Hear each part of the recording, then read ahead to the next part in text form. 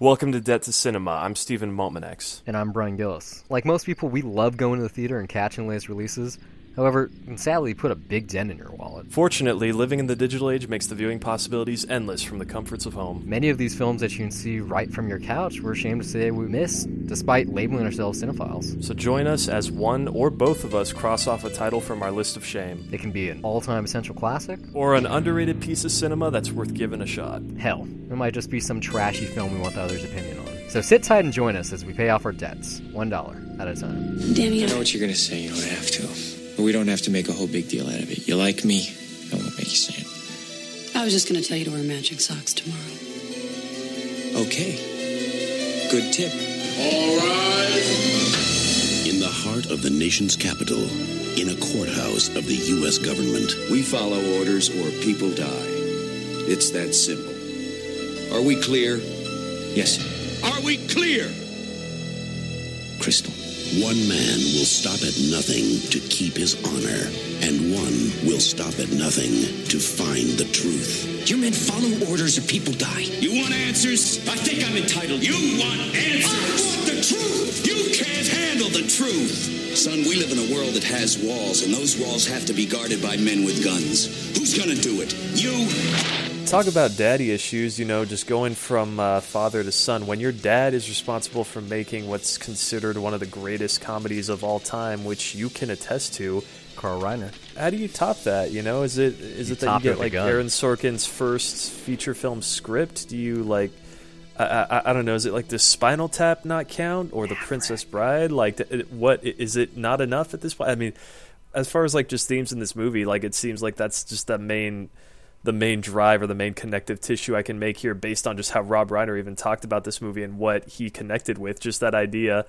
I don't know. Does he not feel like he's as good as his father? Because I feel like I'm more familiar with his work than Carl Reiner's, to be honest. But even if it's in this script and it's in Top Gun and it's inherent in just most Tom Cruise movies, to be honest, before he became a man. But even if you look at him now, yeah. He's one of those man boys. Like he looks like he's never actually aged in the wrong way. Even look at like I said, I just gave two examples. This one, Top Gun. This is not that far off from Risky Business either. Yeah, or look at fucking Rain Man. Like it looks like the same guy.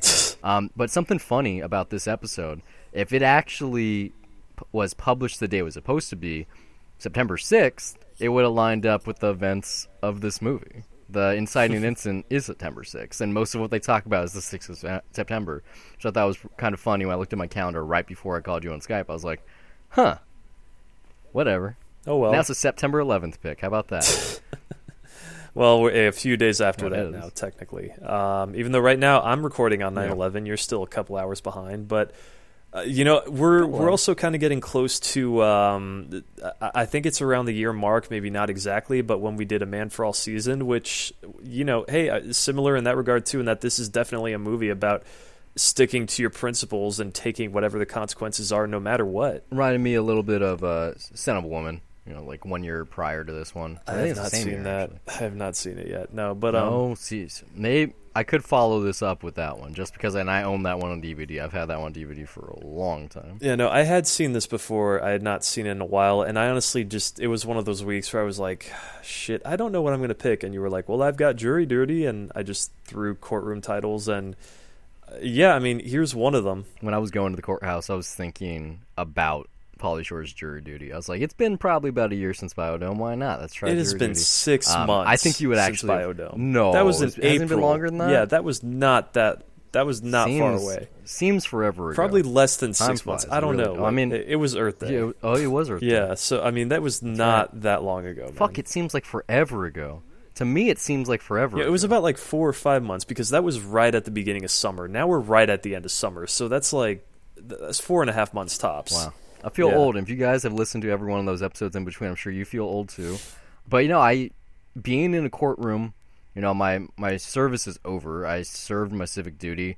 They spent 2 full court sessions on selecting the jury, and No, 2.5 actually. I just coincidentally, a friend of the show, Nestor, who I went to high school with, he actually, in the story that I told about how horrible my experience was at the Cinerama Dome for Dunkirk, he also was in my same exact jury pool, just one of those like, oh, look how small the world is, or more like coincidentally, like how small LA County is, but not the worst experience. And yeah, when I started this movie, I could not separate the time that I served from my my screening. As soon as it started, as soon as they're talking about Jags and you see these people like talking about legal stuff, or actually to be more honest, as soon as this movie started, I thought there was a rape going on, which it wasn't. Yeah, am I the only like the way like that was set up with and I mean just that opening too. It's, right, it's like it's this, very ominous gag. too, but then like at the same time, there's like this '90s music cue raining, that's like do do do do do do, which is like whoa. Not quite right. No, thankfully not at all. What's the movie from last year? year? Must have been pretty shocking at the time, maybe. But yeah, I mean, this is kind of tame by today's standards. They cut pretty soon, but it's funny because this movie's kind of a big deal. The famous "You can't handle the truth" line. I mean, Jack Nicholson, and that line is the line that doesn't even matter. Yeah, to be honest. I mean, but just probably, you look at the poster. He is the big face on the center of it. Has 4 fucking scenes in this movie. Only 4. Like, his is a supporting is role. Like, if you compare him to Michael Keaton in Beetlejuice or Anthony Hopkins in Silence of the Lambs, both, also like the main draws in those 2 films, despite those being genre flicks. Every scene he's in, he commands that screen. Yeah. Not just in what he's saying, just the way he looks. When Tom Cruise does his like little impression in the middle of the film, like that gets a good laugh. Yeah. Like this is the Tom Cruise Demi Moore show. Even if Kevin Pollak's good and Kevin Bacon and J.T. Walsh and his short little role, like if Jack Nicholson only has 4 scenes, J.T. Walsh has 2. Everyone in this is really great. Even people you don't know the names of, the 2 men that are on Dawson, trial. Yeah, like they're great. Well, maybe not the farm boy, but Dawson is amazing. It didn't necessarily bother me, but I was just kind of like, are they like dumbing him up, like just kind of for the sake of it, Because I mean, it like goes as far as to go like, I don't think I'm not so sure that he knows what's going on or what he's trouble for. And I brought comic books from his aunt, like, and I was like, good God, are there really Marines that are like that autonomous? Oh, definitely. Like, they're called jarheads for a reason. Yeah. Like they know how to do one thing and one thing only, and that's to follow orders. They follow orders to a T. They don't ask questions, and the reason they don't ask questions is because they don't have the brains. Like that's part of the film. It's not true for everyone. Like anyone that gets promoted or gets some kind of special commendation is probably smarter. Like when you look at Hal here, when you look at Dawson, he broke rank and gave the prisoner they talk about who is being starved. Oh, maybe he had the nutrient pills, but he was being starved, or he was living off of water in the barracks. He broke rank and gave him food, and then he got, fucking smacked down because of that. And then once again, he was too scared that he was going to lose his Marine life that, he did this code red that the film starts off with, and he rightfully gets dishonorably discharged. He knows why in those finals, in those closing seconds, right before you get that very Capra-esque the end scribbled across the screen. I was like, what the fuck? Which is so weird. Yeah, I know. It is weird, but it's like, oh, right, so this is supposed to be like an old-fashioned kind of drama, which structurally it is like that, but it really isn't. I mean, like, it's very It's simple. closer to like a John Grisham movie. Well, I mean, the star of this is Sorkin's script. It is the writing. The camera work is very casual. The main focus is just on the performers and just letting them act. The intention is on the script. That's really just this isn't flashy. It's just Rob Reiner is restraining himself and just letting the material speak for itself. But it is really just at the end that you're just kind of like, oh, okay, yeah, I guess this is sort of an old-fashioned play, because I can see how, like, just aesthetically it fits like that, but at the same time, then there's things where it's like, it's very 90s, and this score, good God, the score. Oh, the score is so bad. It starts off really great when they have, like, that march, and you're like, dun, dun, dun, dun, dun, dun, dun, dun, yeah. dun. They're doing their rifle tricks. You're like, oh, this is setting it up so well. But then, William Goldman is the guy that provided some script work on this one. But this is Aaron Sorkin's first script. Does not sound like a Sorkin movie, or Sorkin's script at all. You know, I watched a lot of The West Wing. I watched all of The Newsroom. I've seen an episode or two. But this got produced before the play started, and they actually changed the play script based on what Goldman wrote. We're talking about Rob Reiner. Forget the father-son thing, but I guess that's kind of cool. Rob Reiner was known for doing certain kinds of movies. When Harry Met Sally, Princess Bride, you know, even if you want to talk about like Stand By Me. Misery. I mean, you know, he's got these comic or gruesome, like he's got his Stephen King stuff, you know, hence Castle Rock Entertainment, or he's got his like whimsical romantic comedies. He's a genre director. 92, someone else, Steven Spielberg, genre director, blockbuster movies, you know, feel-good movies. And in 1992, they both did something completely fucking different. You have Schindler's List, and you got this. And I have to imagine that year... Was it 93? Yeah. Regardless, you know, you just going to the movies at this time and going, oh yeah, we're going to go see that Rob Reiner movie. It's called A Few Good Men. I'm sure it's a laugh riot. And sure enough, there are a lot of zingers here. Yeah, there are plenty of laughs. Script. But yeah, just going to the movies and seeing this, who did this really... who was this for? Sorkin wasn't a name yet. Rob Reiner's fans weren't interested in this kind of material, not necessarily. Well, I don't even know if there were fans yet. Tom Cruise is Tom Cruise, but Demi Moore has short hair. I'm sure they pitched it as a romance between Demi Moore and Tom Cruise, and there's a trial. And yeah, I mean, marketing-wise, that could be how they did it. I read this thing on IMDb shortly before we started recording where some executive asked Sorkin, like, so what's the point of Demi Moore's character being a woman? Or like, why is that character a woman if they're not gonna fuck? And then he retorted, like, women aren't just in film to have sex with Tom Cruise, which I disagree with. I don't think that's necessarily the case. But yeah, like, why is she a woman? She doesn't really... Nothing about her in this film really, besides the Aunt Millie thing. Because women work too. Women do things too. You know, they don't just have to. No, I get that. Us. Yeah. But in terms of being JAGs, and not just JAGs, but also like working with internal affairs and being a Navy lawyer and just being in the Navy at this time was pretty damn rare. It's an interesting thing. It's less interesting because it's Demi Moore. Like, if anyone were to do it at this time in Hollywood, it would have to be her.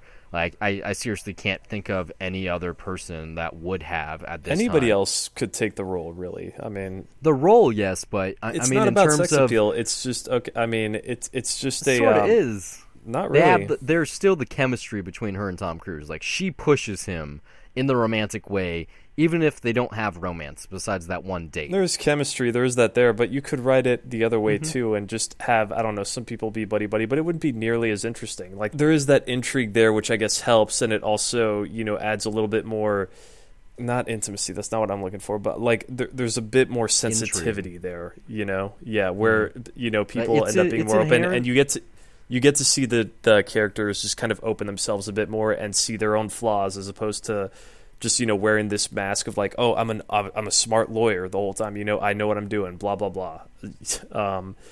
So there is that. To Sorkin scripts though, that, you know, he's mostly known for the walk and talk, sure, but he's also known, excluding The Social Network, for writing stories that have will they won't they characters, especially on TV, that last for seasons, if not the entire series. And so it kind of makes sense that you will have these two characters here where it's very obvious at the end of the film, even if they are not just coworkers, but he's a subordinate. But I think it does bring power to the film. The romance isn't the angle. It is this case. It is all about these two guys. It is about Santiago. It is about what's going on in the military and why. And that just, I think that's why it gets that classic ending. That's why this could be a film, even though it's from the 90s and very much in the time with the cordless phones and the clothes, that if you look at the cars and you look at the way they dress and the way they present themselves, this could have very much well been, like you said, like a classic film, like a 50s or 60s era production, big studio film. It has all the characters, it has the ensemble cast. I mean, it's like it's got those things in the end thing there. That's really the only tip-off for me, but this is also just purely an early 90s film. So we got a good courtroom drama. Like, there isn't really that much to say, like, other than it's like, oh, it's really damn good writing, and it's it's really well structured and it's really well acted because it's really entertaining every step of the way, and it's just that anticipation of seeing how you will get there, just because, like, at the very least, maybe not in Tom Cruise's case, but, like, you know, just this idea of, like, you know, these Marines have code, like, seeing that at play where Tom Cruise is still, he's just kind of pushing himself out of his comfort zone. He's just slumming it in this movie. He's just, he just wants to get the easy plea bargains and serve his 3 years, and he's pushed into maybe it's partially him, like, feeling that pressure of trying to live up to his dad, but, you know, he decides to jump off the deep end outside of his comfort zone and go for it. But the other guys, you know, the two privates, they have a code that they live by. They're defending themselves because they believe that they're in the right. They believe that what they did was, you know, correct based on their perspective. It's I don't see that. They're not even. Well, no, I mean themselves. They are. You know, they say what's the code? They say unit, core, God country. That if it wasn't for the fact that Demi Moore intervenes and had them taken off of the island, if they didn't leave Cuba at the beginning of the film, before Tom Cruise is even really introduced, that they probably would have just stayed there. They would have done nothing. They would have, you know, they don't want to say that they're guilty because, like you said, they do have honor, but they would not do anything that would incriminate the Marine Corps. Like, I have a feeling like they both feel a little bit bad. They're not denying what they did. They just don't feel like that they don't feel that they committed murder. That's the thing. They're being tried for murder, which they do not feel that they did. They're not responsible for the death. Yeah. It's manslaughter, not murder. And, you know, I mean, that goes back to that thing where it's just like, hey, this is a movie about sticking up to those principles. That's what Dawson is sticking up for. Jack Nicholson also as Jessup, you know, a guy who really just believes in what he's doing, even if he's a bit arrogant and just assumes that, hey, you know, things won't work without him in Guantanamo. Like, how do I put it? You know, he says that fuck.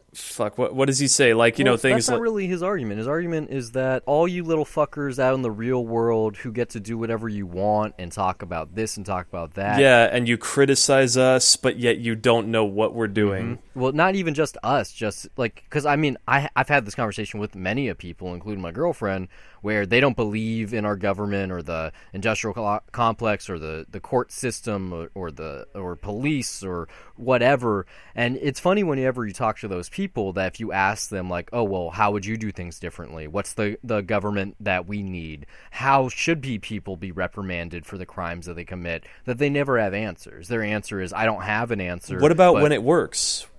What about when it's actually working by the book and it's doing what it's supposed to be doing? You know, like, we're fucking people. Things are not going to go perfectly all the time. Jack Nicholson's not exactly painted as a bad person. He's an asshole. And when you have that scene where he says, like, you know, he makes a good case of, like, yeah, I'm not going to send Santiago away. We're going to make him a good Marine. We're going to do this right. You know, it's a bit of a flashback scene, but there's no talk about a code red in that moment. So never... They don't use... That's barrack talk. They're not going to say it in the office. Like, that's, you know, that's lingo. It's like they believe anytime a code red happens, like, look at it in Full Metal Jacket. They did that to Gomer Pyle because he was a fuck up, and they beat him with bars of soap because they knew that if they fucked him up real bad, he wouldn't fuck up again. He'd be too scared to make the rest of the troop have to, like, you know, pay for his faults. It's never clear, though, in that movie that it's a code red, but... they do something similar, but yeah, there's no superior officer that says, hey, beat the shit out of this guy. And that I bought because, I mean, for that movie, that was them being forced to, like, you know, anytime that he fucked up, they would be punished for it. And I just thought that was their way of taking it out on him. But I don't think they were ordered to beat the shit out of him. They didn't have to be ordered. You know, it's the same. I'm saying that's not a code red, though. You have Noah Wile's characters. Speaking of just supporting characters, Noah Wyle and Cuba Gooding Jr. are in this film, and they don't even have billing. Yeah. Like, they just show up randomly, which is kind of cool. You know, Noah Wile's talking about, oh yeah, like, I was fucking up. It was hot. I kept on dropping my rifle, and then I don't think that someone gave him a code red either. Like, once again, in the Gomer Pyle excuse, that his squad mates, his unit, came into his barracks at night and were like, you're not going to make a mistake anymore. We're going to pay for it eventually. My understanding here is that the code red is that they are given an order from a superior officer of, hey, take care of this guy, knock a little sense into him. That it wasn't like Downey and Dawson went out on their own. We're like, oh, hey, we're gonna try to make you a better Marine by, like actually respecting the code. Accentuating circumstances, though, because Santiago just wrote a paper or a letter to like several agencies with some kind of form of bartering in it. If you don't forget that, like, he ultimately did something really criminal. It was a form of treason. You cannot write a letter to different, like, internal affairs, sure, but by the way they say it, the reason why this code red happened the way it did, and you're quickly reminded later in the film, or like not even just reminded, but shown that this was not, poison. Like, you are led to believe early on that, oh, these two guys did this. They didn't know it was poison. Maybe Jack Nicholson poisoned it, or Kiefer Sutherland poisoned it, and they killed him. And then you learn later on, oh, no, wait, no, it wasn't just heat exhaustion. He has some personal issues in his health. He couldn't take that kind of hazing, and he croaked because of it. It was an accident. If the accident hadn't happened, this film wouldn't exist. Like, this is based on a true life story that Aaron Sorkin's sister was basically working on, some or details I think a friend's of it, working on, or something like that. Like, it isn't informed by a true event. Where, like I said, if Santiago hadn't have died, the whole film wouldn't exist. We wouldn't even care. We wouldn't even be talking about it. But Jack Nicholson's character, this colonel, is not a bad man. He's a hardened man. He's an asshole, sure, to give orders, literally orders. You have to be an asshole. He's also got a giant fucking ego, because he's a colonel. Pretty much, yeah. No, I mean, he doesn't really stand up to anyone except for probably the president. There is that really great, just funny line of like, there's nothing sexier than a woman that outranks you. Promote them all, I say. Yeah. But I'm a colonel, so, unless we get a female president, well, I'm pretty much fucked. He's like, yeah, there's nothing hotter than getting a blowjob by someone who's your superior. But, no, he's an asshole. Mm-hmm. I mean, you learn that truly. Not when he has that little conversation with J.T. Walsh where he's like, are you upset because we were cadets at the same time and I got promoted much faster than you? Like, suck my dick. When Tom Cruise shows up, though, and they have their little lunch and they have that powwow, and he tells them, like, hey, you in your faggoty white uniform, if you're going to come onto my island, how about you ask nicely? Like, you get that little moment there. Yeah. And you're like, oh, this guy, like, there's which certain... you didn't need, but he just... He's not even an anyway, anti-hero. Yeah.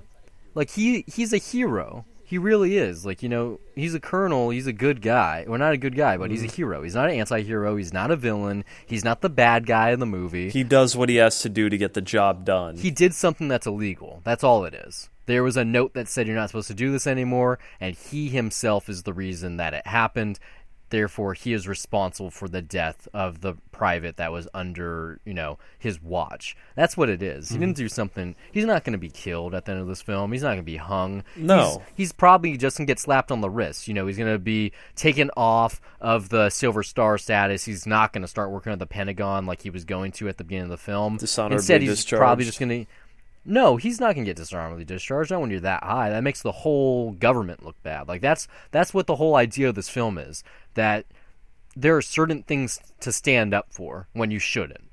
Like, this makes, they have that conversation once they clear out the courthouse right at the end of the film, where he's like, do you know what you just did to our country? Do you know what you're responsible for, you fucking Harvard kid? Like, do you even know what I'm gonna tear out your fucking eye and piss in your dead skull? Like, when he says that thing, I would only assume because they didn't want to take it like true Full Metal Jacket status. They didn't want to say fuck your skull or something like that, or skull fuck you. When you go that far, when, your job is to yell at people, like, he's kind of calm when you think about it. Like, even Kevin Bacon, who's trying to give him all these tips all the time, like, you're going to find yourself court-martialed, you're going to find yourself slapped on the wrist, you're going to find yourself doing this. And then at the end of the movie, he's like, you did a good job. I'm going to go get Kiefer Sutherland now because he needs to go to jail, too. But it's not even jail. It's military police, they take care it was of a risk that he took and it paid off. But yeah, I mean, Tom Cruise would have gotten like the worst of it for sure. I mean, he would have been court-martialed if he failed, but he probably would have lost. Like, he would have probably kicked out of the military. See, I don't know anything about how it works, but like, yeah, I don't know the consequences. Like, it can't go unpunished, though. It can't just be a slap in the wrist. But then again, this movie doesn't exactly continue in a way that it just stops right after the court case, and you think like, oh, that's it, that's the end, they won, that's they won the case, that's all that matters, and it's good for entertainment value for that. So I really just it is a nice courtroom drama. That's kind of it. I don't have much as far as military knowledge to add to that though. Yeah, neither do I. I mean, I haven't seen an episode of the show Jag, but I would assume that it was either inspired by the success of this film or came shortly thereafter. Because and also I think the judge here is in Jag, playing a judge. Well, there you go. Maybe, I think that maybe kind of came Castle from Rock Entertainment. But yeah, this I can't readily say if this influenced legal dramas that came after, because Law and Order was already on TV, but look at how many more there are now. The walk and talk that happens though, that is very much a Sorkin thing. That's definitely present in Law and Order now. So, and it's present in moments here. So I think that's definitely, in some ways, this definitely has influenced that. But it's not. This movie's never flashy, So stuff like that never. Never really stands out. But I think it's maybe it's just the intensity. I don't know what it is exactly, because it's it's a memorable movie. Everybody remembers. You get a big range of emotions here. Even if there isn't exactly romance, you do get flirtations with it. There's enough comedy going on, clearly enough drama, so much of it. It's a tale of honor. It's a story about not just necessarily the military. You get all of these shots of Washington D.C. and the monuments and statues and whatnot in the Potomac River. You get that joke about, if you want to talk to my supervisor, go down the road, make a left. It's that big white house with the pillars. You get these little funny little moments where you're like, oh, it makes sense that this guy was responsible for the West Wing. This one's a buy for me. I think it is one of those films. Maybe its iconic status foreshadows how good it actually is because of that one scene, because of that one line, because of the poster. But it's solid in all ways. It's a classic movie. It really is. It has great elements, has great scenes. There's no hiccups along the way, no troughs. From beginning to end, it progresses in interest.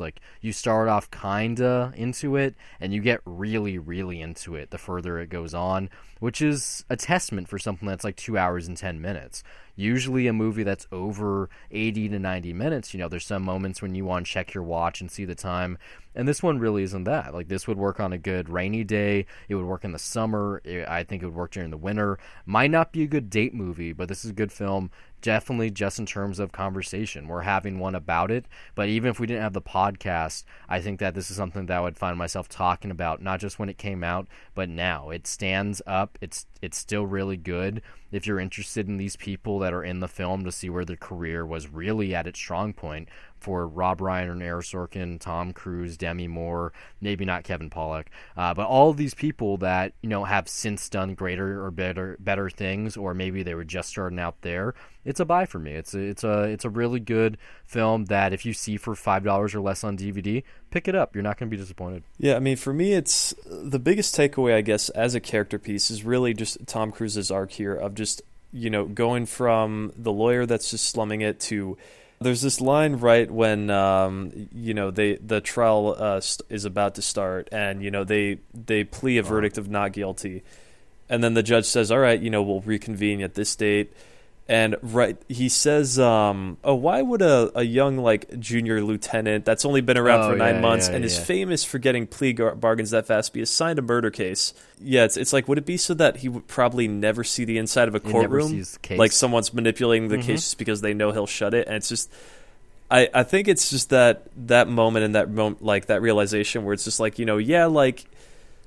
sometimes you just got to start doing shit for yourself instead of letting people use you the way that that you function. I don't know. For me, that's what got to me. Or being in the shadow of your father too, that whole line that they have when he's drunken that night, and Kevin Pollak's character goes "Oh yeah, I wrote. Did I ever tell you that I wrote a paper about your father in law school?" And all these people in the film are always talking about his dad. I saw your dad speak at my high school. Oh, is that your father? Your father was that one? He did the this versus that, board versus education. Yeah, it's you got other characters in this movie Like, you got Demi Moore, who, like, really wants the position that Tom Cruise has. She's hungry for it at the beginning, and she doesn't get it. And yet Tom Cruise, like, you know, he doesn't really have anything that he's going for. He just has this shadow looming over him that he's trying not to disappoint, because I just, this is me projecting this on there, but it's implied that, yeah, like, he doesn't really have anything that he's going for. He's just, you know, he has someone's legacy that he has to fulfill. He can never live up to it. Yeah.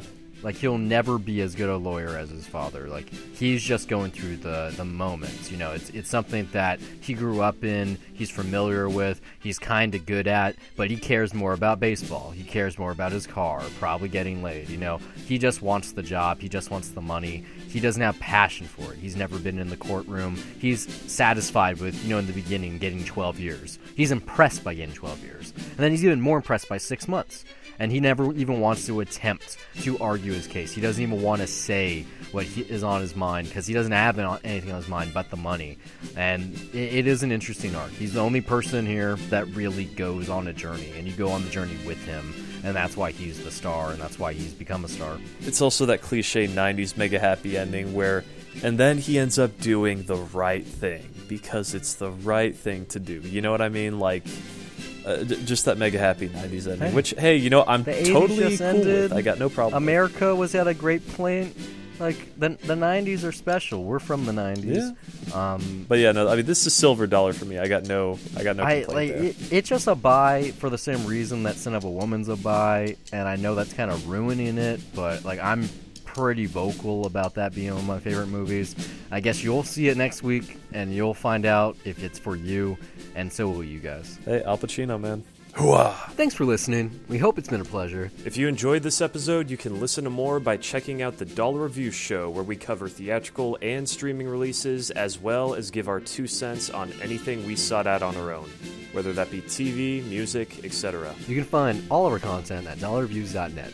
Follow us on Twitter, or like us on Facebook at Dollar Reviews. And we're also on Google Play Music, iTunes, Pocket Cast, TuneIn, Stitcher, SoundCloud, YouTube, just about anywhere on the internet, with hours of content available to you for free. But for those of you that feel that the show is worth your dollar, you can send us a donation at patreon.com/dollarreviews.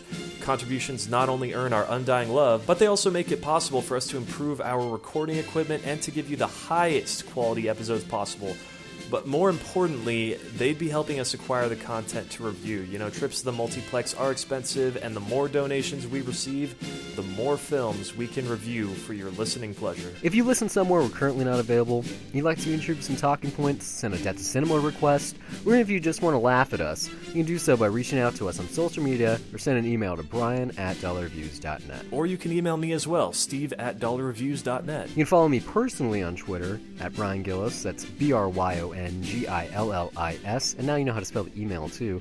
And also under the same name on the lovely site Letterboxd, which acts as my film diary, where I rate films that I'm watching, write the occasional review, and even sometimes compile lists. You can also find me on Twitter at S_MTX, and also follow my film diary at Letterboxd under the same name, where I log everything I watch, and sometimes write brief reviews. That's it for this week. Until next time, keep the change.